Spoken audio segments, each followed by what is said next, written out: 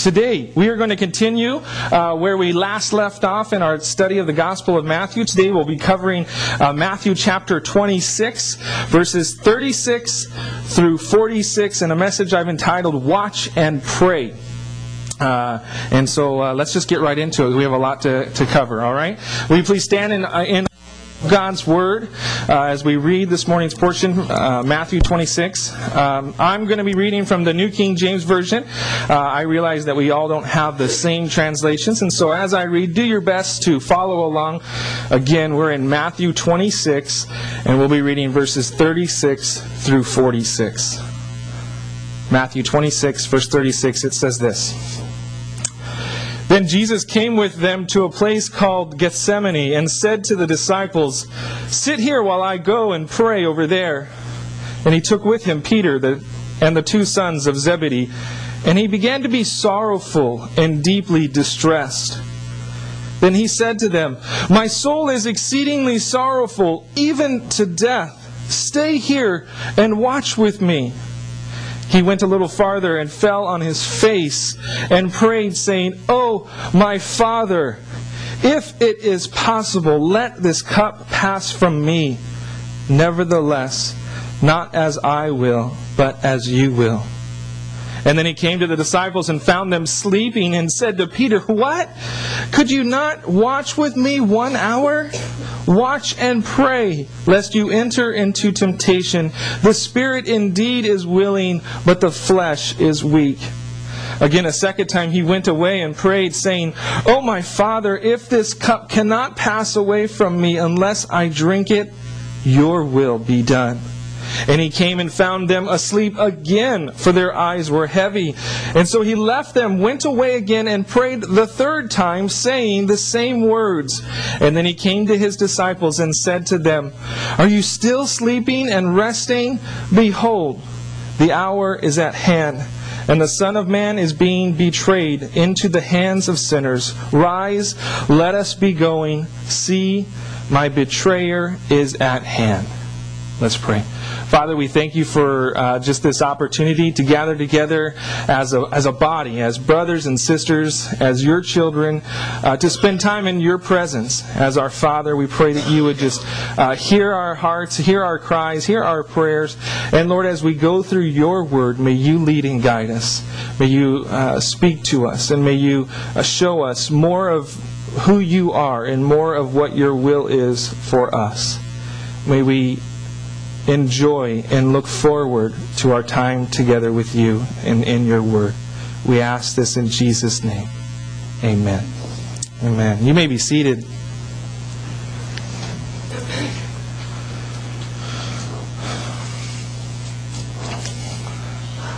I got a squeak right here on the floor. It's going to bug me. I'm sorry. Hopefully it doesn't bug you guys. Our opening verse details for us where Jesus and the disciples are at. We're told that Jesus came with them to a place called Gethsemane. Okay, and we last left Jesus and the disciples as they were en route to the Mount of Olives. Okay, you'll recall that it was during their travel from the Jerusalem to the Mount of Olives that Jesus announced how all of the disciples would be made to stumble because of him. And that's when Peter stuck his foot in his mouth once again, proclaiming that he would never be made to stumble, and that he was ready to die for Christ before he would even deny him. Gethsemane, according to most biblical scholars and historians, was located at the foot of the Mount of Olives.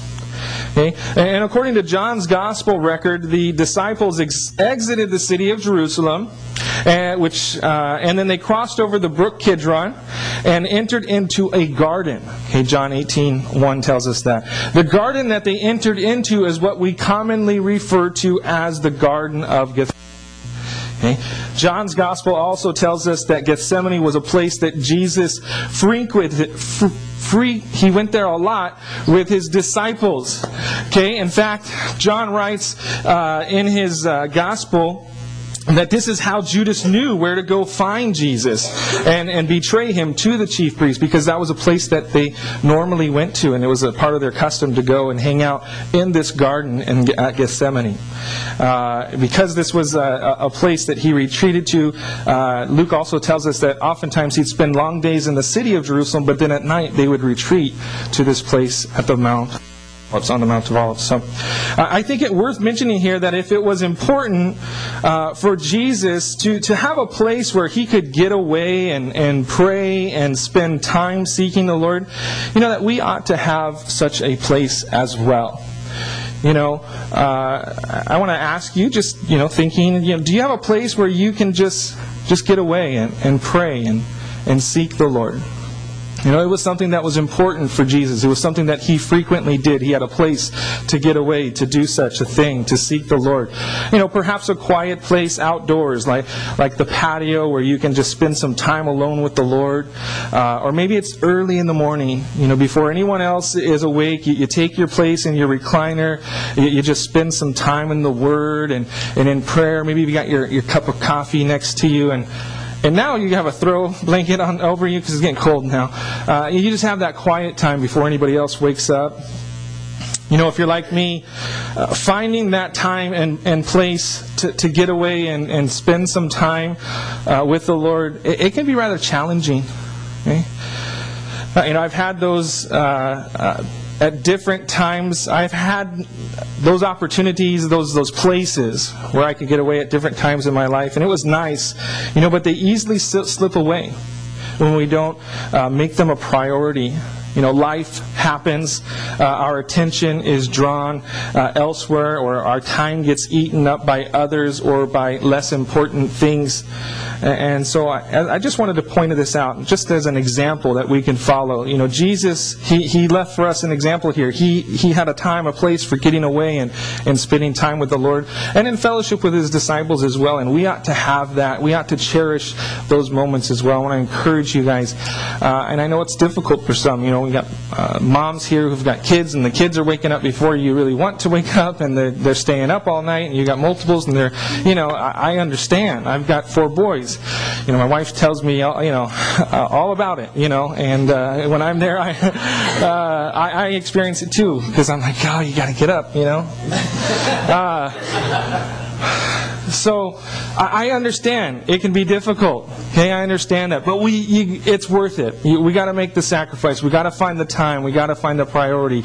A little bit less time on Facebook, or a little less time on Pinterest, or a little less time reading sports and watching sports. Just that sacrifice, that we would have a time and place to get away to be with the Lord.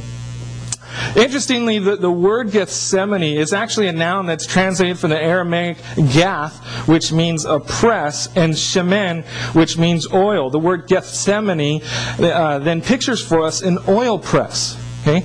And of course, because of its proximity to the Mount of Olives, it would make sense that Gethsemane would have would be a place where olive presses were used to produce olive oil.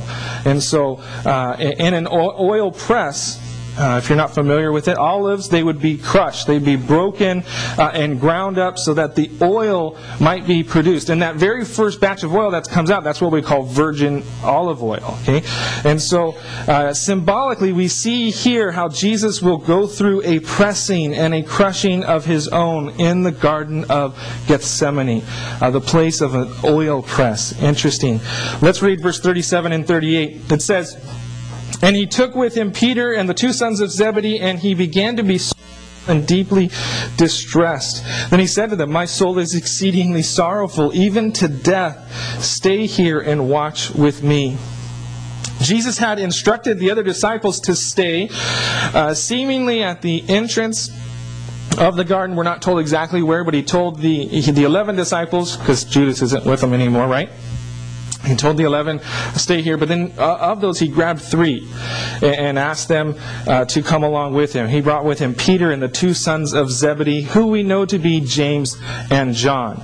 Okay, and so they went on a little further into the garden with him. And this is not the first time that these disciples were singled out from the rest of the group. Okay, recall that these are the same 3 guys that were brought up the mountain with Jesus to witness the transfiguration. Okay, also, it was only these 3 that were permitted to be with Jesus when he went to heal the daughter of Jairus, who was a local ruler of one of the synagogues. Okay?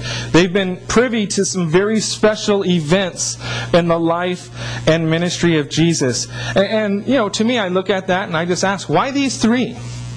Why? What made them different from the others? Scripture doesn't really give us any facts to follow in determining why these 3 were given these special opportunities over more than, say, Thomas or Bartholomew or Andrew, but for some reason these 3. We know that the Lord does not play favorites. We know that these disciples, they would go on to be prominent members of the first century church, and so perhaps Jesus, with that foreknowledge, wanted to better prepare them for their future ministry. Some jokingly suggest that perhaps it was because these guys were the troublemakers amongst the group. Those kids that aren't allowed to leave mom and dad. You go to the park, and the other one's like, "Okay, kids, you go run around and play." And then there's one that says, "No, right here, right next to me, right? You right here. You're not leaving. Don't even think about leaving my side." And so some kind of jokingly suggest that maybe that was the kind of connection with these 3. And there would seem to be some scriptural support for the thought of these guys being the ones that need a little extra supervision. Okay, Peter, as we've recently noted, often allowed his mouth to get him into trouble. James and John, they were the ones that wanted to call down fire on people because they wouldn't let them take a shortcut through their land. And so these guys were kind of harsh, and Peter got in a lot of trouble sometimes. And so perhaps there is some validity to that. To me, maybe I like a combination of it, of preparation mixed with precaution and protection with the group. But one other possibility that I thought was interesting as I was studying and it dawned on me is that these 3 were the only ones that we know of, that were singled out at least, that boasted in their own ability to handle this coming trial and temptation. It was James and John, if you guys recall, that so boldly declared their ability when they were trying to jockey for position in God's kingdom. Remember, they brought Mom along with them, and Mom went and said, "Hey, when you enter your kingdom, when you enter in, can you make my son one on the right and one on the left-hand side?" And Jesus, he asked them if they were able to drink the cup that he was about to drink and be baptized with the baptism that he was about to be baptized with. And you guys know what they said? "We are able." Right on. Yeah, we could do that. Then we already just looked at Peter. It was Peter that just a few moments ago declared that even if all these other guys were made to stumble, that he would never be made to stumble. And then he doubled down after Jesus told him, "No, you're going to deny me 3 times." And he says, "Even if I have to die with you, I will not deny you." And so perhaps Jesus is giving these guys an opportunity to make good on their own proclamations, of their own boasting of, yes, we're able to partake of that cup, and we're not going to deny you, I'm not going to deny you, and I'm not, even all these other people, not me. And so he says, come along, guys. And I wonder if there's an element to that as well. Whatever the reason, we see that these guys are given yet another special opportunity to be with the Lord. And as they went deeper into the garden, Jesus began to be sorrowful and deeply distressed. Jesus was going through a very difficult time. Okay? The word used for sorrow, it speaks of great grief that Jesus is feeling. The description of being deeply distressed, it speaks of an overwhelming weight of burden that is upon him. He feels as if he's got the whole weight of the world bearing down on him, and it's causing him great grief. Why is this so important for us to know? Well, what is the significance of Jesus' great sorrow and his great distress? It's this. It reminds us that we have a high priest that knows what it means to suffer. And he knows what it means to be tremendously distressed. It means Jesus understands and he can relate to you and to me when we go through tough times.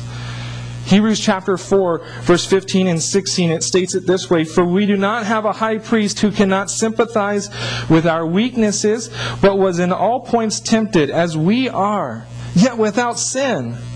Let us therefore come boldly to the throne of grace, that we may obtain mercy and find grace to help in time of need." You see, knowing that Jesus has gone through what we have gone through, and it gives to us a boldness in coming to Him, knowing that He can relate, that He knows what it's like, and we can be confident that we can find mercy and find grace that is needed to get us through each of those situations. And so it's important that we note this great sorrow, because it allows us to see that His humanity. It allows us to see a side of Jesus that we don't normally see. Jesus, He confides in these three and explains to them what He's feeling in verse 38 when He says, "My soul is exceedingly sorrowful, even to death." You know, the idea of having sorrow unto death shows just how deep of an emotion that Jesus was feeling. Though He hadn't experienced any physical attack upon Himself, He felt as if He was about to die under the pressure that He was feeling. It was overwhelming Him, and He needed to deal with it. And Jesus reached out to His closest disciples and bared His soul to them and openly explained the pain and the hurt that He was experiencing.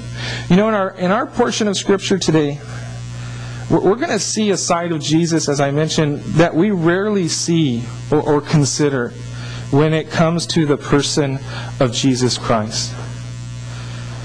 This scene in the Garden of Gethsemane portrays, in my opinion, more than any other portion of Scripture, I think, the humanity of Jesus Christ.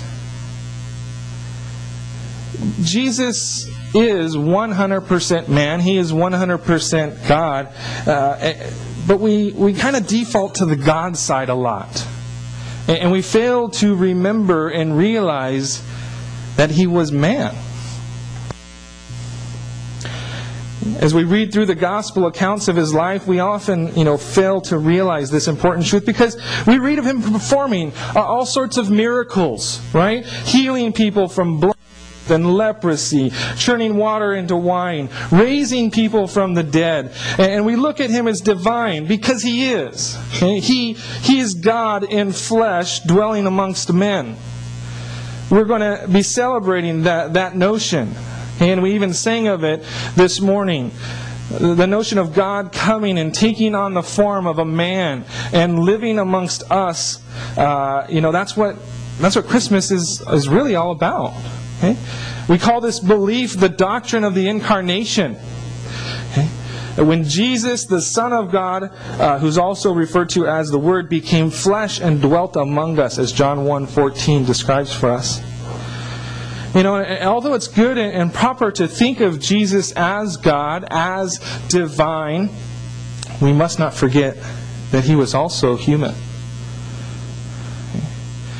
The doctrine of the incarnation, I was thinking about going into it, but I just thought, it's a lot, and it's hard to grasp sometimes the idea that one person can be 100% man and 100% God at the same time, and have all of the attributes of God in Himself, but also have all of the shortcomings and failings of sorts in human nature. He has a human nature and He has a divine nature, and it's in one person. That's what the doctrine of the incarnation talks about. And I'm not going to get into details of that, but it's amazing here we see the vulnerability of Jesus' human nature. He's hurting. His emotions are so heavy that he feels like he's going to die. I think sometimes we don't really comprehend that. We just think, well, he was God, and yeah, he suffered, and he died for our sins, and he went through that. We just think, well, he's God. And we don't realize that he was just like us. Jesus wasn't afraid to be real with these guys and open up to them about the feelings and the emotions that he was experiencing. I think some people think that showing emotion is a sign of weakness, or that it makes you flawed in some way. Let me tell you, Jesus wasn't weak and Jesus wasn't flawed. Okay? Jesus was overwhelmed at this time. Okay? Imagine how much it would take to overwhelm someone like Jesus Christ. Some of us are easily overwhelmed, okay? Not to put us down, but, some of us are easily overwhelmed. But then there's others that are just, they're rocks. It's like nothing shakes them. And to me, when I think of Jesus Christ, I think of a guy that, nothing shakes this guy. Right? If you recall, Jesus Christ, he's this rock, unshakable. When others would fret and worry, he was none the worse. Okay, remember when Jesus and the disciples, they were in the midst of a storm out on the Sea of Galilee, and the disciples were running around panicking, thinking that they're going to die. We're going to drown here, and we're going to die. What are you doing? What was Jesus doing? Sleeping. He was sleeping, calm as can be. And yet here we see him. He is exceedingly sorrowful and deeply distressed. I believe Jesus, he told these guys how he was feeling because he was reaching out to them. After baring himself to them, his request was, stay here and watch with me. Jesus was wanting them to pray for him, to support him in this trying time. The word watch, according to my lexicon, it involves the duty of vigilance combined with prayer. Okay? Jesus was asking them to stay up, okay? to have a vigil of sorts. Stay up. It's late, I know, but I want you to stay up and I want you to pray for me. I want you to pray with me. That's what he was asking them to do. I see here another example that Jesus gives to us, even in his most demanding of time. He shows us the importance of having people in our life that we can open up to, that we can be honest with, that we can ask for prayer with. None of us are called to walk this life of faith by ourselves. Has purposely designed us in such a way that we need each other. Hebrews 10, verse 24 and 25 instructs us, let us consider one another in order to stir up love and good works, not forsaking the assembling of ourselves together, as is the manner of some, but exhorting one another, and so much the more as you see the day approaching. James 5:16 exhorts us to confess your trespasses to one another and pray for one another that you may be healed.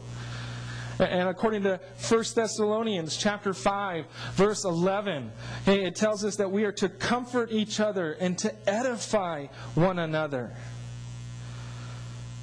You see, God has given us each other so that we can help one another, so that we can pray for one another, so that we can build one another up. And felt it necessary to ask for prayer from those close to him, how much the more do we need to do the same? And I want to encourage you to have those type of people in your life. And I also want to encourage you to be that type of person in the life of someone else. Be a shoulder to cry upon, be an ear to listen to, be an intercessor for someone. Okay? Open up yourself, allow yourself to be helped and encouraged in those ways. I think it's important. I think a good example that Jesus sets for us. Well, let's look at verse 39. He goes to pray. He went a little farther and fell on his face and prayed, saying, "Oh, my Father, if possible, let this cup pass from me. Nevertheless, not as I will, but as you will. So much is revealed to us in this simple prayer request of our Lord. And Jesus asked if it was possible to let this cup pass from him. And what is meant by this cup? The cup that Jesus spoke of was symbolic of the lot, the bitter lot, which awaited our Lord in his sufferings and in his death. These sufferings, they spoke of physical pain that he would incur from multiple beatings, from scourging. Also the pain he would feel as they would press a crown of thorns upon his head, and as they would take nails and nail him to a cross. And then he also, the physical pain, the excruciating pain of crucifixion. Not only was it physical suffering, though, there was an emotional suffering that was before him as well. He would be betrayed by one of his own. All those with him would desert him in his hour of need. He would be mocked. He would be spat upon. He would be cursed. He would be stripped of his clothing. Even the Father will turn his face from him. The Father who promises to never leave us nor forsake us, he is going to forsake his only begotten Son while he hangs upon the cross. And even more than the physical and the emotional pain, I believe there was a spiritual pain that he would endure as well. His soul, as he declares here, was exceedingly sorrowful. In just a few hours, the sins of all humanity would be laid upon him. He who knew no sin would be made to be sin for us, that we might become the righteousness of God in him. The cup, it represented the exchange of the world's sins for Jesus' righteousness. The stain of sin would be removed from us and placed upon him as he hung upon the cross. The cup, as he mentioned during the Last Supper, was symbolic of his sufferings, of his death, his blood that would be shed for the remission of sins. And Jesus asked if it were possible to let the cup pass from him. When asking if the cup could pass from him, Jesus was asking if it was possible that he didn't have to go through with the cross, didn't have to go through with the shame, the emotional, the spiritual, the physical pain. He asked, is there any other way? Is it possible? Jesus, I don't want to sound blasphemous here, but he didn't want to have to go through it. He didn't want to do this. He had a will of his own, okay? And he didn't want to do this. The fact that Jesus did go to the cross, and the fact that he did go through pain and suffering that we can't even begin to imagine, proves to us that there was no other way. Jesus Christ is the way, the truth, and the life. No one goes to the Father except through him. John 14:6 tells us that. There is no other way. Being a good person, or doing nice things, or keeping the law, or animal sacrifices, doing more good than evil, going to church, giving money, visiting widows, visiting orphans, none of these things will get you into heaven. There is no other way. Jesus asked if there is any other way, if it is possible, please let this cup pass. The only way to the Father and to enjoy the place that he's prepared for us is through his Son. Jesus wanted another way. He asked if there was another way. Do you think the Father would send his only begotten Son to suffer the agony that he went through if there was another way?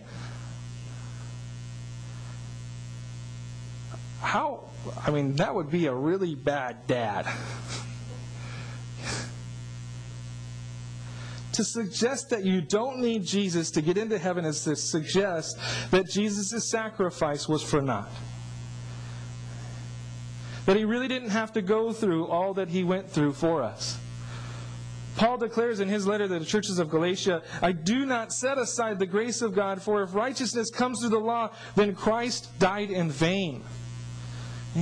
If there was another way, we could do it by following the law, or we could do it by good works, then the work of the cross was done in vain. The cup that was given to Jesus by the Father was the only way. And there are a couple other things I just want to point out about Jesus' prayer here in verse 39. Just some small bullet point type things as we look at His prayer, some things to note regarding His prayer. And the first thing I want to note is Jesus went away to get alone with the Father. It says that Jesus went a little farther away. He told the three to stay and watch, and then He went on a little farther. Jesus sought out a secluded place for Him to spend time alone with the Father. And what a great example that is for us. Group prayer is good. Okay? And we need each other. And we need to be praying for one another. And that's a good thing, to lift one another up. But group prayer should never take the place of private prayer. Okay? Family prayers around the dinner table or by the bedside are no replacement for getting alone with the Lord. Private prayer is essential. Second thing I want to note here is about this prayer is that it was offered with reverence.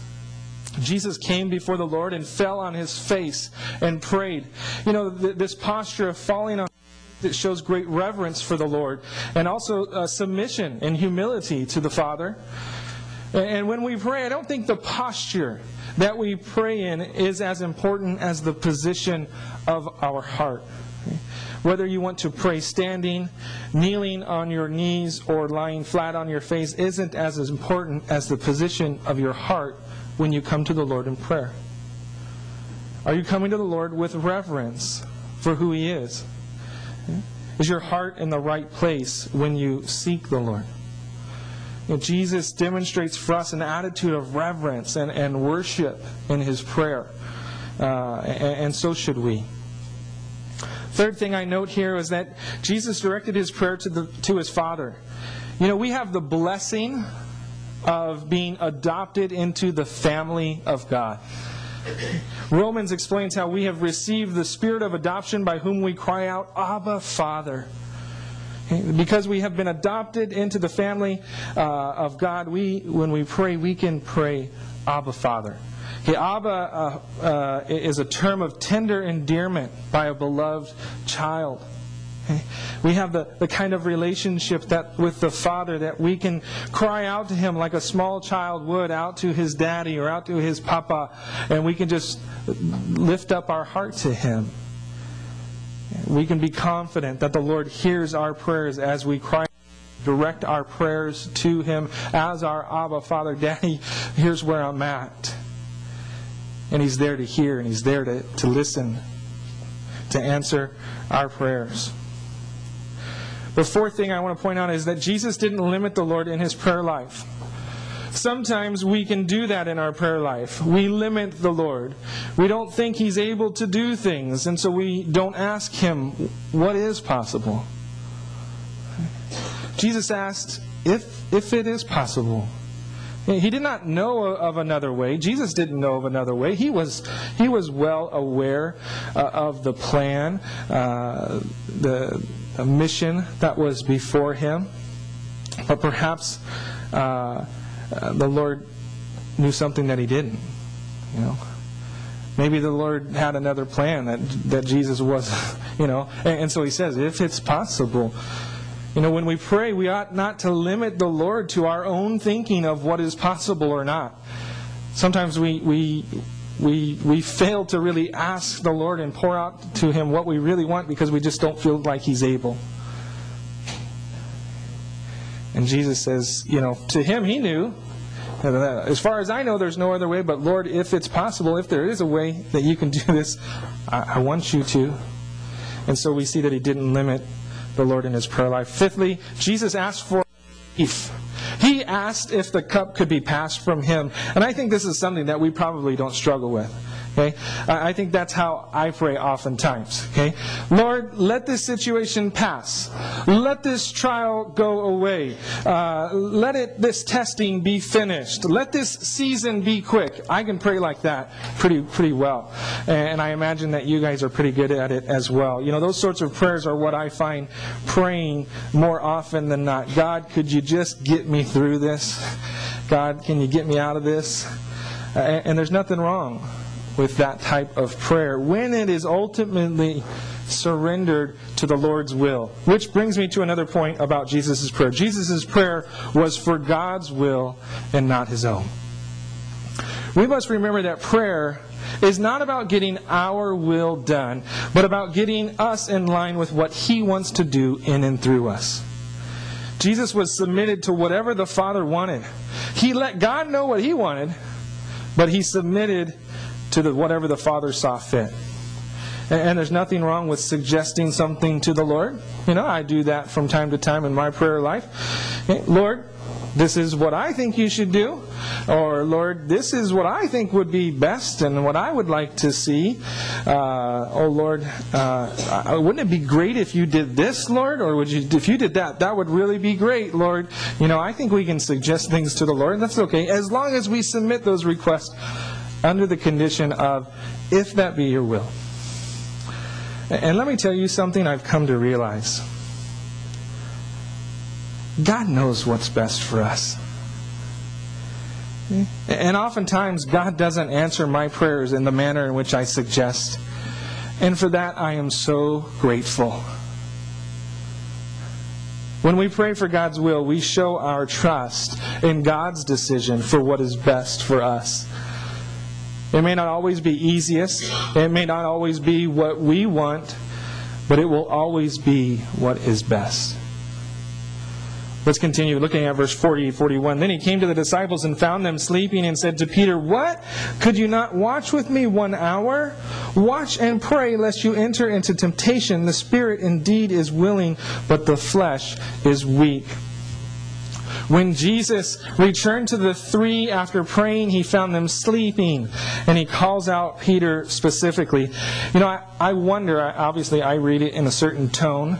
I don't know what tone Jesus used when he returned to see these guys sleeping instead of watching and praying. Was it one of anger or frustration or perhaps sorrow and disappointment? We can't really say for sure. We don't know. He asked Peter, "Could you not watch with me 1 hour?" Jesus, he really did not ask much of these three. He being in great agony, he requested of them to watch and pray with him for 1 hour, and yet they dropped the ball. Or actually their eyelids, that's what dropped. Their eyelids dropped as they fell asleep. These guys, they missed out on an incredible opportunity to minister directly to the Lord and pray for him during an extremely difficult time for him. What a blessing, what a privilege that would have been to be able to intercede on behalf of our Lord. That's an incredible blessing that they missed out on. These men that were so bold in their own ability lacked the discipline to stay up and to pray.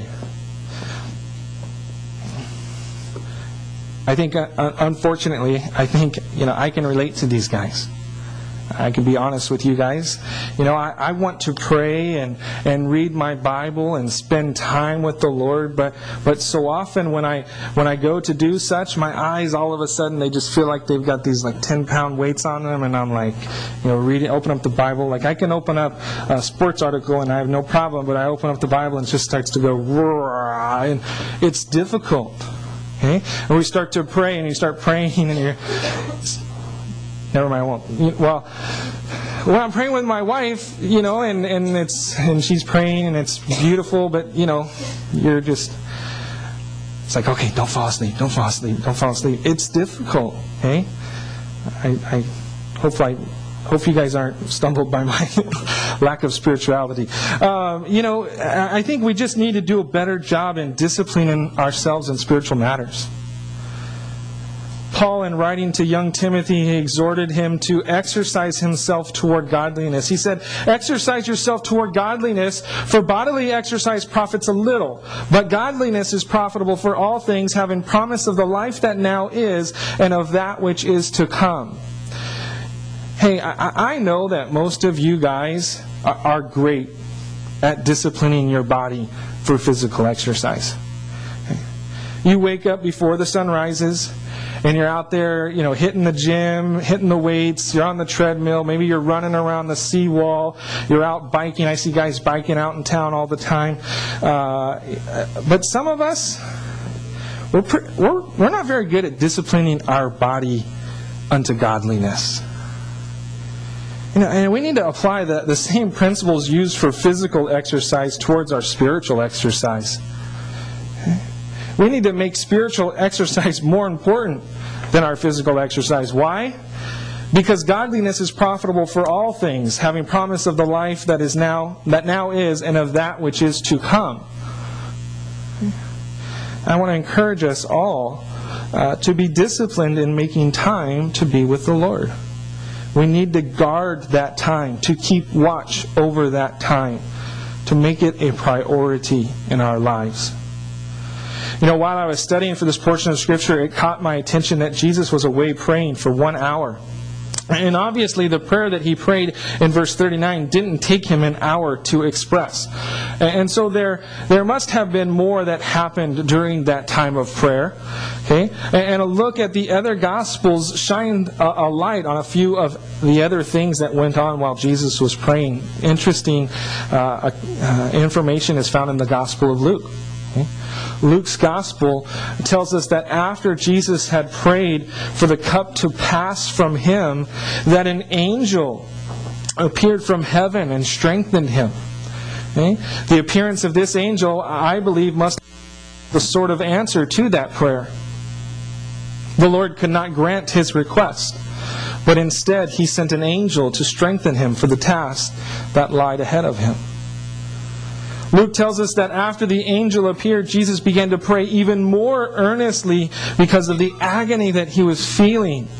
And in fact, he was under such duress from the agony of fulfilling the Father's will that Dr. Luke tells us that Jesus' sweat became like great drops of blood falling down to the ground. Okay? Jesus was so overwhelmed that he actually began to seemingly sweat drops of blood.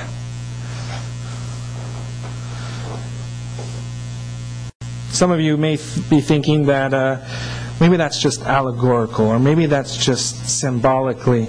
But Dr. Luke does not use any such form of writing in his recording of this event. Okay? Sweating, or at least appearing to sweat drops of blood, is a real and very rare medical condition. It's called, I'm going to butcher it, hematohydrosis. Hematohydrosis. Okay, according to the National Library of Medicine, it is a condition in which the capillary blood vessels that feed the sweat glands rupture, causing them to exude blood, occurring under the condition of extreme physical or emotional stress. Just yet another reminder of the extreme amount of agony and sorrow Jesus was dealing with this night as he would sweat drops of blood. Jesus instructed Peter and the other two disciples to watch and pray. And we know that Jesus was speaking to the other guys as well, and not just Peter, because the word you in verse 41 is actually written in the plural form. And so he's talking about you guys here, Peter, James, and John.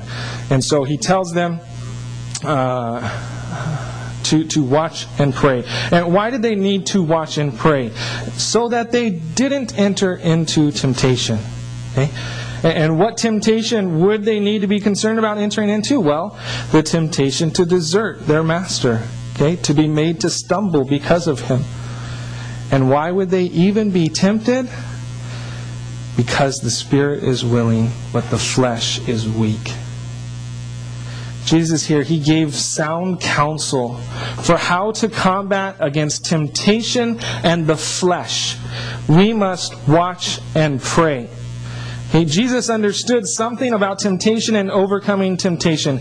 He knew that the battle was won prior to the actual temptation occurring.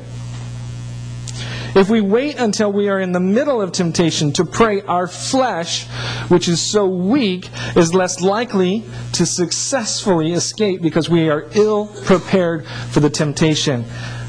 And thus will be the fate of Peter, James, and John.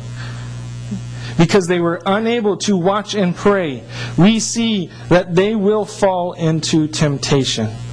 That their spirits were willing, but their flesh will prove to be too weak. All three will be made to stumble because of him before the night is up, and Peter especially will deny even knowing the Lord 3 times. They did not watch and pray, and therefore they were ill prepared for what lied ahead. Jesus, on the other hand, did watch and pray. Let's read verse 42 through 43. He says, again, a second time he went away and prayed, saying, "O my Father, if this cup cannot pass away from me unless I drink it, your will be done." And he came and found them asleep again, for their eyes were heavy. And Jesus went away a second time to pray. And this time his prayer, it's been slightly modified. No longer is he asking if it's possible for the cup to pass from him, but now he seems to surrender himself more to the Lord's will, knowing that there is no other way. Jesus watched and prayed, and as he did, the Lord was strengthening him, and the Lord was preparing him for what lied ahead.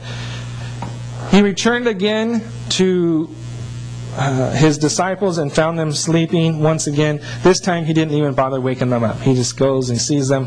They're sleeping. Turns around, goes back to pray again. Verse 44 through 46. So he left them, went away again, and prayed the third time, saying the same words. Then he came to his disciples and said to them, "Are you still sleeping and resting? Behold, the hour is at hand, and the Son of Man is being betrayed into the hands of sinners. Rise, let us be going. See, my betrayer is at hand." Jesus departed again a third time to pray, praying along the same lines as he had previously. Jesus 3 different times went and prayed about the same thing. David Guzik, a favorite commentator of mine that I like to read, he stated in his commentary regarding Jesus praying for the same thing 3 different times the following. He said this: "This shows us that it is not unspiritual to make the same request to God several times. Some hyper-spiritual people believe that if we ask for something more than once, it proves that we don't have faith. That may be true for some in some situations, but Jesus shows us that repeated prayer can be completely consistent with steadfast faith." So my encouragement is don't grow weary in your prayer life. Submit your prayers before the Lord and ask Him to align you with His will. And it's okay to continue praying for the same thing as long as we are open to and submitted to God's will. Although we don't know what he prayed the third time, the slight difference between the first and second prayer seems to show a progression of Jesus' own prayers unto the will of the Father. He asks, "Lord, is there any other way, please?" And then the next time he comes, he says, "Okay, I realize there's no other way, but for me to do this, your will be done." So there's this progress of aligning himself with the will of the Lord. And I have found in my own prayer life, the more I pray about something specifically, the more peace I have in trusting that God's will be done. And I want to encourage you guys, keep praying. Submit and surrender yourselves to God's will. And as you continue to pray, I imagine and I believe with confidence that God will start to change even your prayer life. That it will start aligning with God's will for you and for your life. As Jesus returned, He awakens His disciples. He tells them that His hour is at hand and that He's being betrayed into the hands of sinners. Note with me, He says, "Rise, let us be going. See, my betrayer is at hand." Jesus just spent hours in prayer preparing for this moment. He started off this evening in such agony, such sorrow and distress. He didn't want to have to go through with what He was about to go through with. And yet here we see him waking his disciples and willingly moving forward, preparing to surrender himself to his betrayer. You guys realize that when Jesus says, "Rise, let us be going," that he wasn't saying, "Come on guys, we got to get out of here. My betrayer is right here. Judas is coming with the chief priests. We got to find a better place to hide. He knows about this place. We always come here." That's not what he's saying. He's rising up, going towards his betrayer, towards those that are going to physically and emotionally abuse him and nail him to a cross and kill him. And here's what we need to realize about this scene in the Garden of Gethsemane. This is where the victory was won. This was the turning point in the battle. The rest, I suggest, was more of a mop-up job. This was where the battle took place. Okay, and I don't mean to belittle the cross. The cross is glorious. Okay? But the reason Christ was able to willingly lay down his life upon the cross was because of the victory that he obtained this night in prayer. From this night on, as we will continue to follow in the next few chapters, we will see Jesus is completely committed to the Father's will. There's no more objections. There's no more crying out for it to be, something else. It's been settled. It's been done. There'd be no stopping him, no room for the flesh to work. The victory was decided here in the Garden of Gethsemane. The sorrow and great distress that he began this night with has been replaced with a yielded spirit that has been prepared and strengthened by the Lord. This is where the victory was won. And this is where the victory will be won in your life as well. The battles that you go through, if you want to be victorious, you need to be watching and praying beforehand. You can't just find yourselves in a difficult situation and then start calling out to the Lord. That's our default. Okay? I'm not ashamed of that to say that I've been in that situation before. And I imagine that most of you would be able to say, yeah, I've been there too. The battle is won beforehand in prayer. The battle was won in the garden. The cross was where he claimed that victory, but it was had. That turning point was here in the garden. Let's pray. Father, we thank you so much for this morning. Lord, we thank you for who you are. Father, we often know you and think of you as God, and you are God. And Jesus, you are the Son of God, and you are 100% divine. And Father, I think sometimes we forget that you sent your Son to dwell amongst us as a man. He was human. And he struggled like we struggle, but yet he was sinless. And thank you that we have a high priest. We have someone that can sympathize, that can relate to us. Someone who's gone through something like this, a agony and a sorrow so deep that it was feeling like he was going to die. And so we know that he relates to us. That when we're hurting and we're going through a tough time, he can sympathize with us, and he can know how we feel. And we can call out to him boldly and receive the mercy and grace that we need. Father, thank you for your Son. Thank you for sending him here to dwell amongst men, to be God incarnate, to be God in flesh. Thank you. And may we be reminded of that this Christmas season as well. As we think of the babe that was born, it is the Son of God in the flesh of man. Lord, may we be in awe of that and reminded of your great sacrifice and what you've done for us.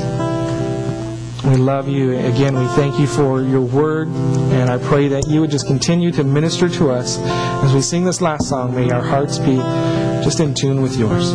We ask in Jesus' name. Amen.